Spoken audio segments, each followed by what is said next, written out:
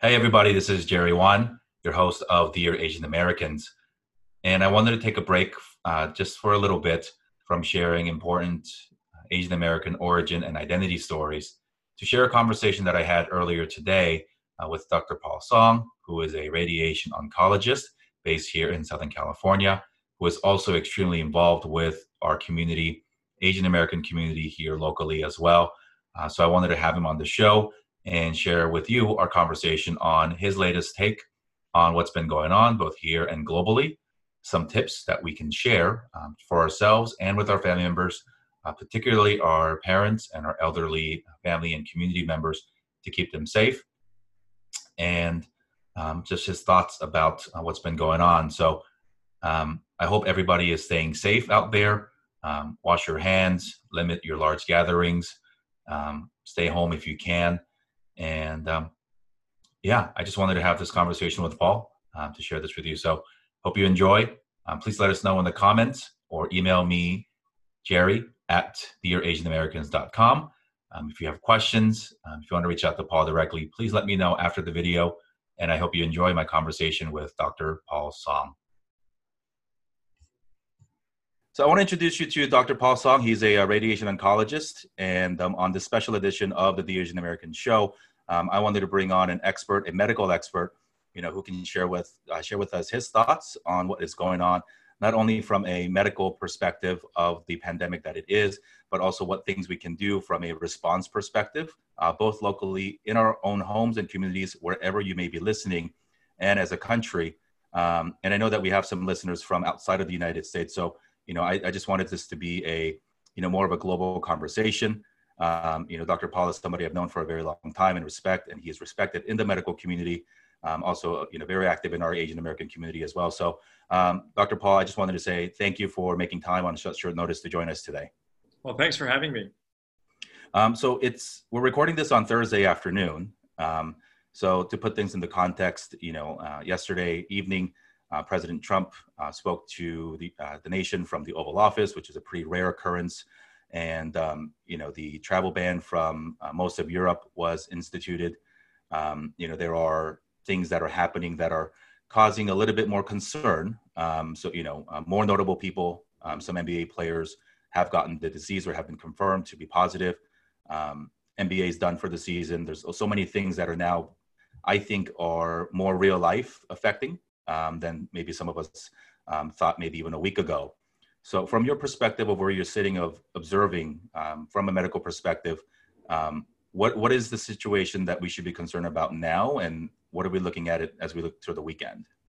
I think certainly in the immediate short term, we have to be very concerned about how this affects our own loved ones, particularly if we've got senior citizens in our family.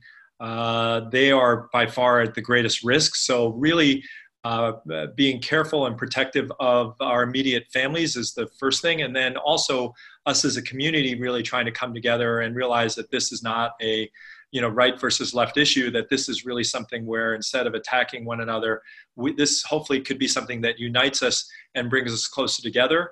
Instead of focusing on hoarding toilet paper and things of that nature, maybe we should also look at caring for those people that may be by themselves. So one example is I've been hearing, particularly among the Asian American community, is a lot of seniors live by themselves or in assisted living facilities where they no longer have access to their friends and family because of the quarantines that a lot of these places are having in terms of letting outsiders come in. So one is finding ways to actively reach out to these people who are living alone to find out what their particular needs are. You may not be able to go visit them directly, but there may be things that you can have them sent, care packages of some sort. So I would say those are the immediate things. And the biggest concern, I have an 88-year-old mom who I know that if she's exposed to this could be the end of her. So I think each and every one of us probably has somebody we identify with that. And I would say that's the immediate priority. The good thing about this illness so far is that it doesn't seem to be affecting kids. So that is an area that maybe we have to be less vigilant on, other than making sure that they wash their hands and and carry out good hygiene. But really, it's the seniors in our family and the people over 65 that we really have to make sure, if they're not taking precaution, that we really force them to do that. So within the Korean American community, I would say a lot of our parents will go to a Bible study or to church no matter what. And even that, I would really recommend. I told my mom she really cannot go to a public place like that, and that she will have to find other ways to nourish her soul, and that God will understand. But really, I would say the most immediate thing is for us to really be vigilant with the seniors in our loved ones. So, question about that, because I have parents who are nearby in LA that is drivable, but they're in their 60s and with not perfect health conditions, as many of our parents are, unfortunately. Are we talking like tell them to stay home and figure out ways to have food and things delivered to them? I say that because I think there is a comfort level in knowing, oh, it's just a supermarket down the street. But also in particular pockets of high density immigrant communities, people are still coming in from Asia, and they may not be being fully vetted or tested. So you don't know, you go to the supermarket or wherever, you don't know who you're going to be in contact with. And I guess as a follow-up, if we were to start ordering food completely online or doing Prime Now or even dropping off stuff for our parents, topical concerns of the actual things versus if we're not doing human to human contact, but do we wipe down cartons of milk at this point? How do we do that? Well, one of the things that a lot of I think stores are going to eventually implement is to have gloves, that if you're going to go touch the fruit or vegetables, that you're going to have to wear gloves before that. I think that with regard to milk and a lot of those containers, they've been refrigerated for some period of time, and there may not be the risk there. But getting back to your parents, I think not every 65-year-old is the same, right? You have some that are very robust.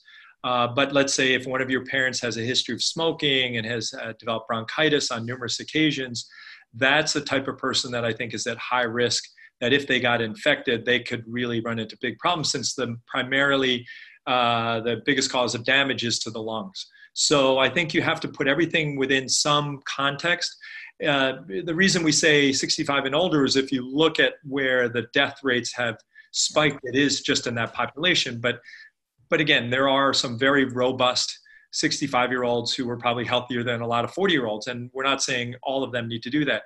The biggest thing I would say for anyone listening is look at your own immediate health. If you are showing any fever and cough, you should really go get checked. The coronavirus generally is associated with really bad fever and cough. But if you don't have a fever, then chances are you may just have the flu, or you may just have a bacterial bronchitis. It's people that have a persistently high fever, because again, most adults, why would we get fevers? Kids get them with ear infections and things, but for us adults, if you ask, when was the last time you had a fever? It's really hard to remember, right? So I would say that anybody who is an adult who has a fever and even just a trace cough, they need to go get checked out. The other problem is we as a country, the United States, is woefully unprepared at this moment to test for this. To put in perspective, Korea, which has a population of only 50 million, so 1/7 roughly of ours, is doing more tests per day than we can in the United States right now.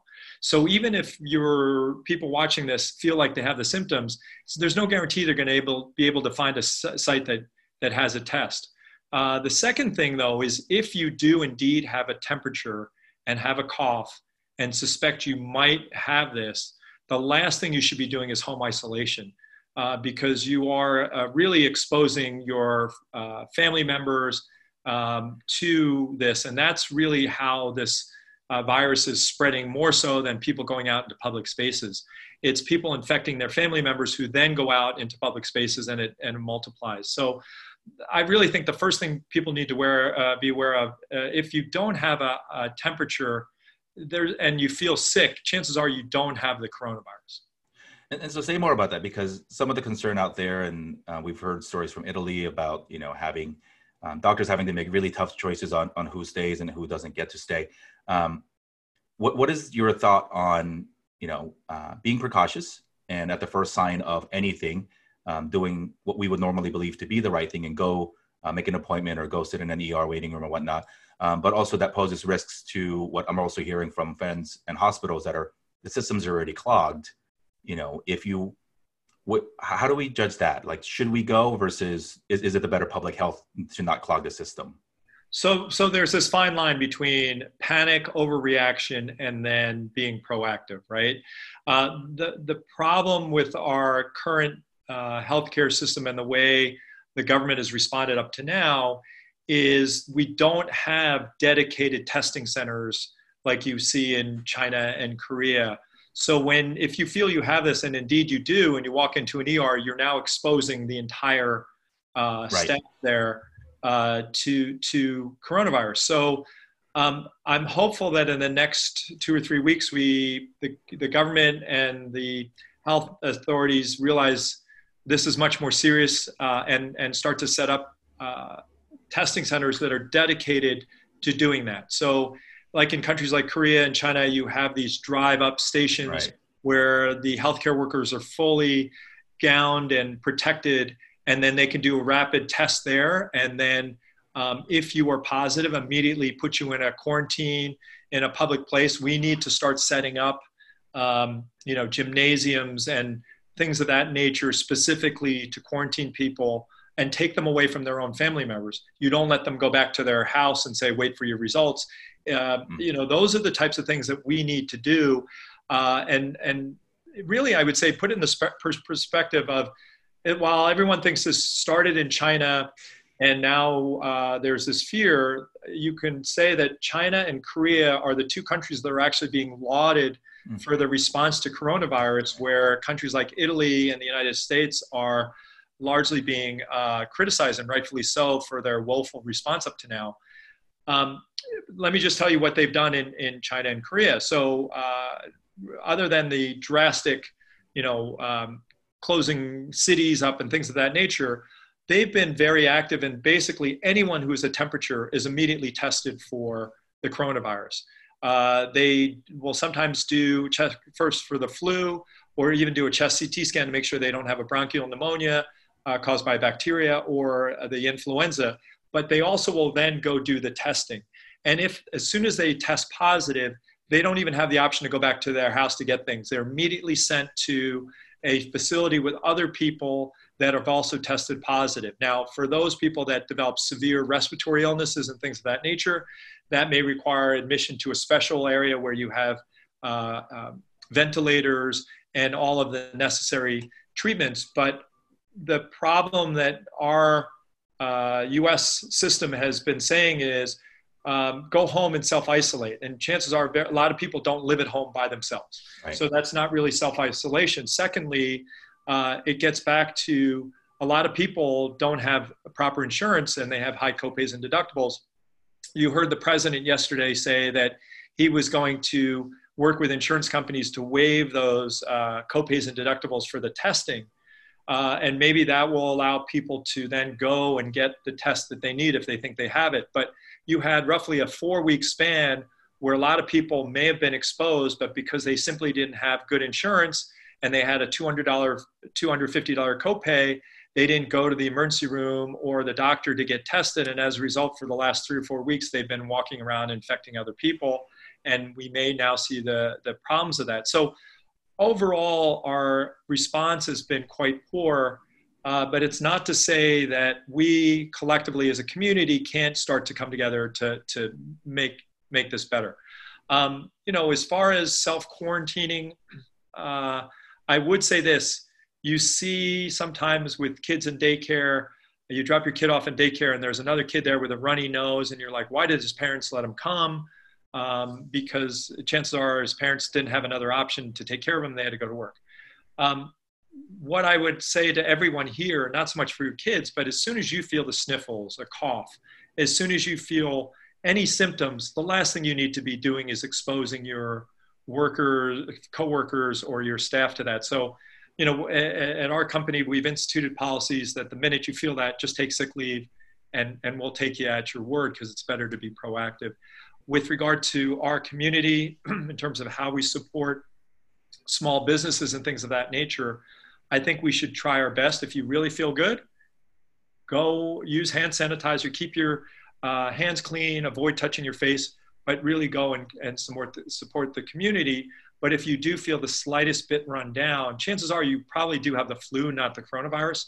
But if you're going into public places, into a H Mart, then you really are putting the community at harm. So I think there has to be common sense on that end as well. Speak to a little bit about your colleagues in the medical profession. I have some in my family, so it's very personal to me. Doctors, doctors, nurses, pharmacists, and the like are almost being asked, not only asked to, but assumed to, fulfill your duty and go to the front lines and give it all you can. But those people have families, and then those people have, parents, and maybe they themselves are, weaker immune system than ideal. How do we encourage our fellow medical professionals now?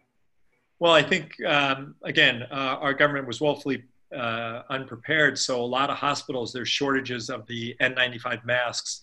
There's shortages of respirators and ventilators.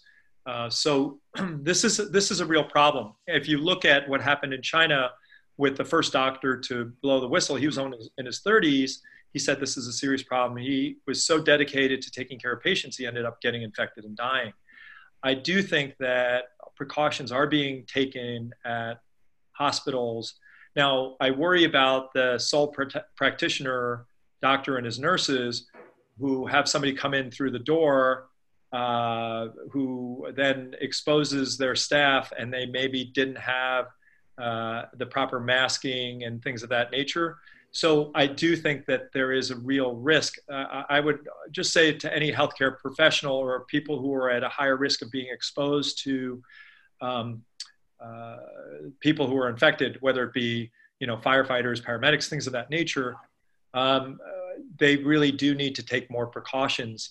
You're seeing more doctors asked to do consults over the phone, whether it be FaceTime or a Zoom app like this. And I think that's going to become the new norm. But until our government and the healthcare officials set up dedicated testing areas, sadly, you're going to have people who get sick who are going to go straight to the ER and bring those viruses, bring the virus actually into the hospital, exposing all these people. So again, our response up to now has been pretty bad. But it's better late than never, and hopefully you'll see rapid action in the next coming days, because as Dr. Fauci, Anthony Fauci from the NIH said, this is going to become a big problem. I mean, we're going to see tens of millions of people in the United States come down with this infection. The good thing is, as more people are diagnosed, we're seeing the overall mortality rate is actually probably going to come down. Right now, it's estimated between 1.5% to 3.5%. But the issue is not enough people have been tested. And I think if you really looked at the total number of people infected, it would probably be closer to 1%. But to put it in perspective, the flu basically kills 1 out of 1,000, whereas this right now is killing 10 to 20 times more than the flu. So that's the real problem. I think there were some concerns that, just even myself I think for a long time, the narrative here in the States was, don't worry, we don't have that many confirmed cases. Then, as a scientist and as a data person, it's like, well, if you don't test them, you don't find them. And if you don't find them, you don't report them. So I do hope that we get to a point, will we ever know the true number? We hope so. But, with the challenges of testing, I think the state of Colorado has instituted some form of drive-through testing late yesterday, early this morning, to try to, learn from what the other countries are doing who are getting better at this. But man, you're seeing schools shut down. One of the things that I think is a concern in our own community. I spoke to a student who's from LA, but at the University of Pennsylvania, first generation student, freshman. And he got an email from the school saying, you have 72 hours to leave and go home. And he said, I don't have money to go home.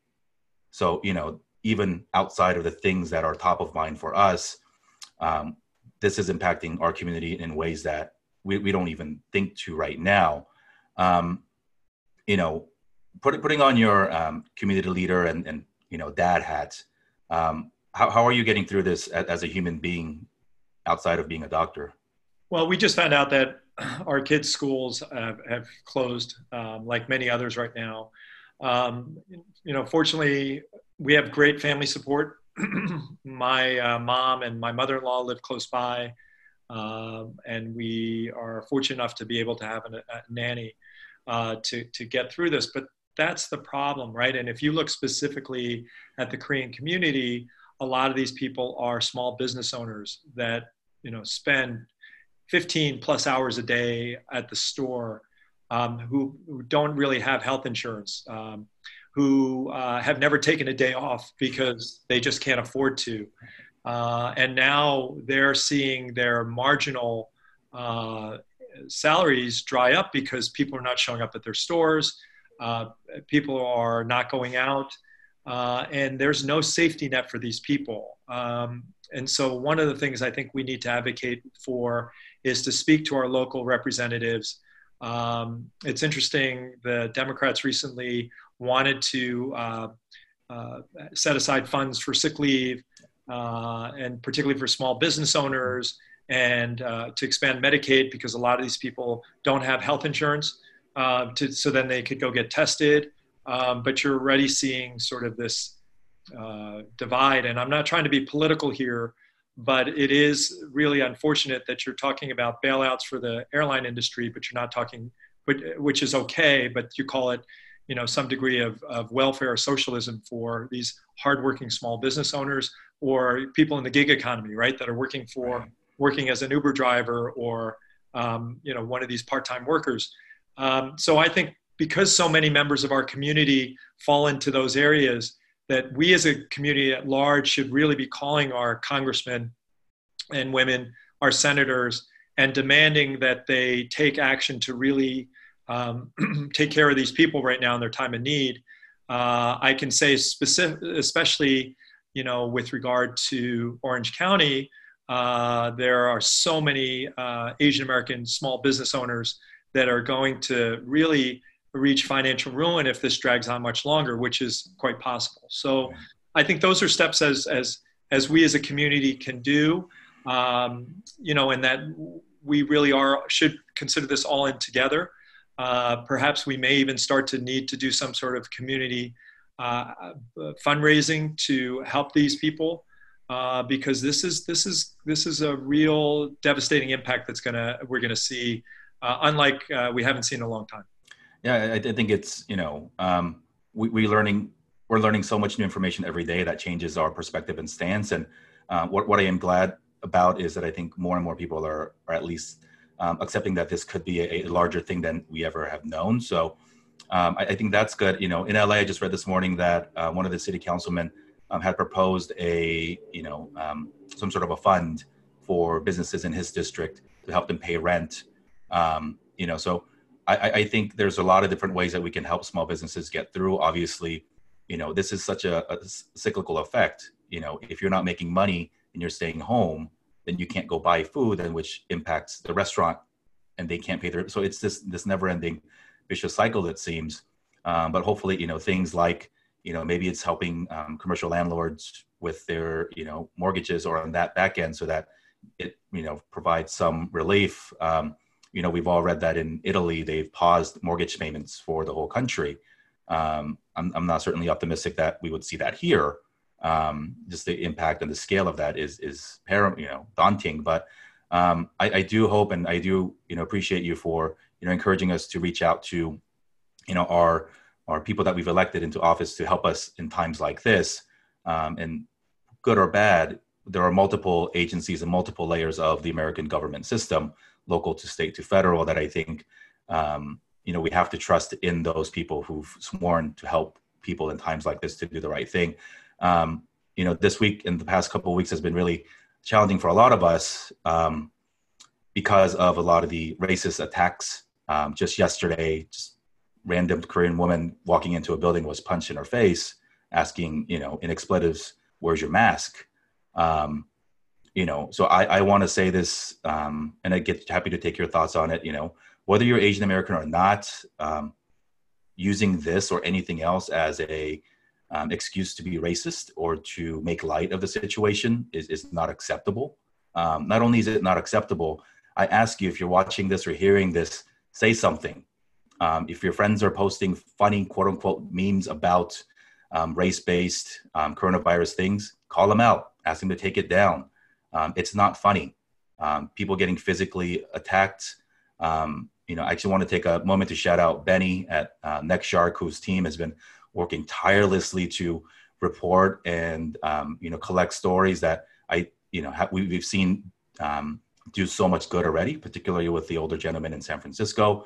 But we need everybody in times like this to say something, particularly, and I'll make a ask to all of my non-Asian American friends, or our allies and our friends or bystanders, say something, because it may actually mean a lot more coming from you, because this is not a foreign virus. This is not a particular country virus.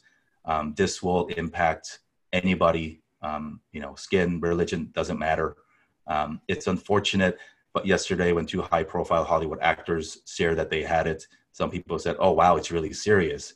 Or when the NBA suspended their season, they said, "Oh, with a little bit of humor, oh, sucks. I can't watch basketball, but I guess it's really serious." And I wonder, what is it going to take for all of us to be collectively on the same page, to stop traveling, to cancel events, for pastors to unilaterally say no church this Sunday.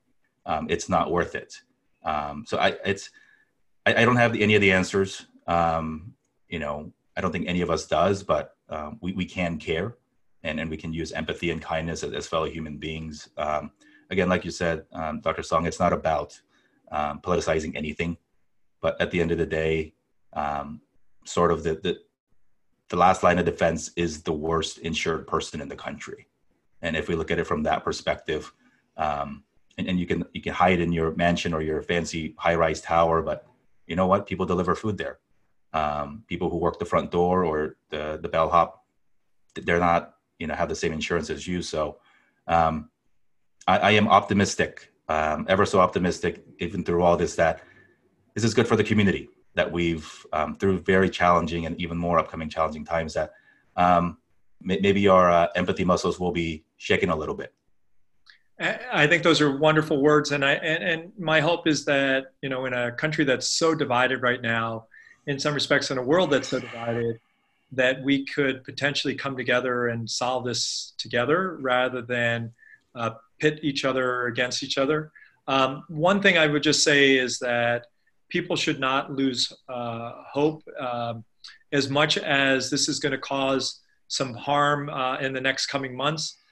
We can see by the success that China and Korea have had at containing this and greatly reducing it. Put in perspective, at its peak, China was reporting 3,500 cases a day. 2 days ago, it reported less than 30 cases a day. So we know that they and Korea have a good handle on how to control this and how to eventually burn it out. I think our country could learn a lot from that, and hopefully they follow suit.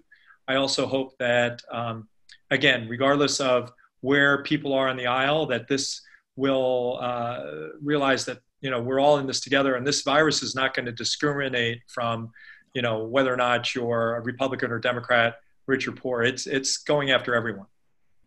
Awesome. I want to thank you again for taking the time. The ask came less than 48 hours ago, and you were willingly happy to come and share your thoughts with us. I don't know what the future holds for us in terms of how this is going to impact our community.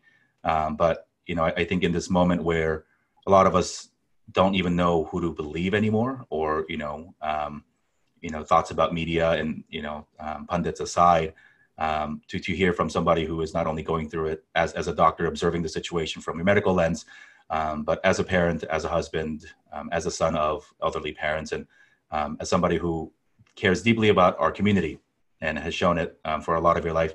I just want to say thank you for sharing your thoughts. I don't know if we'll be forced to make this a regular thing, and if I have to continue to check in. I hope that it is not the case. And but it's a particularly trying time for a lot of us from a number of different angles. So appreciate the work that you do. hope you get some rest and continue the good fight. Well, thank you for all you're doing to bring attention to this and educating our community. Thank you very much. Thanks, Paul.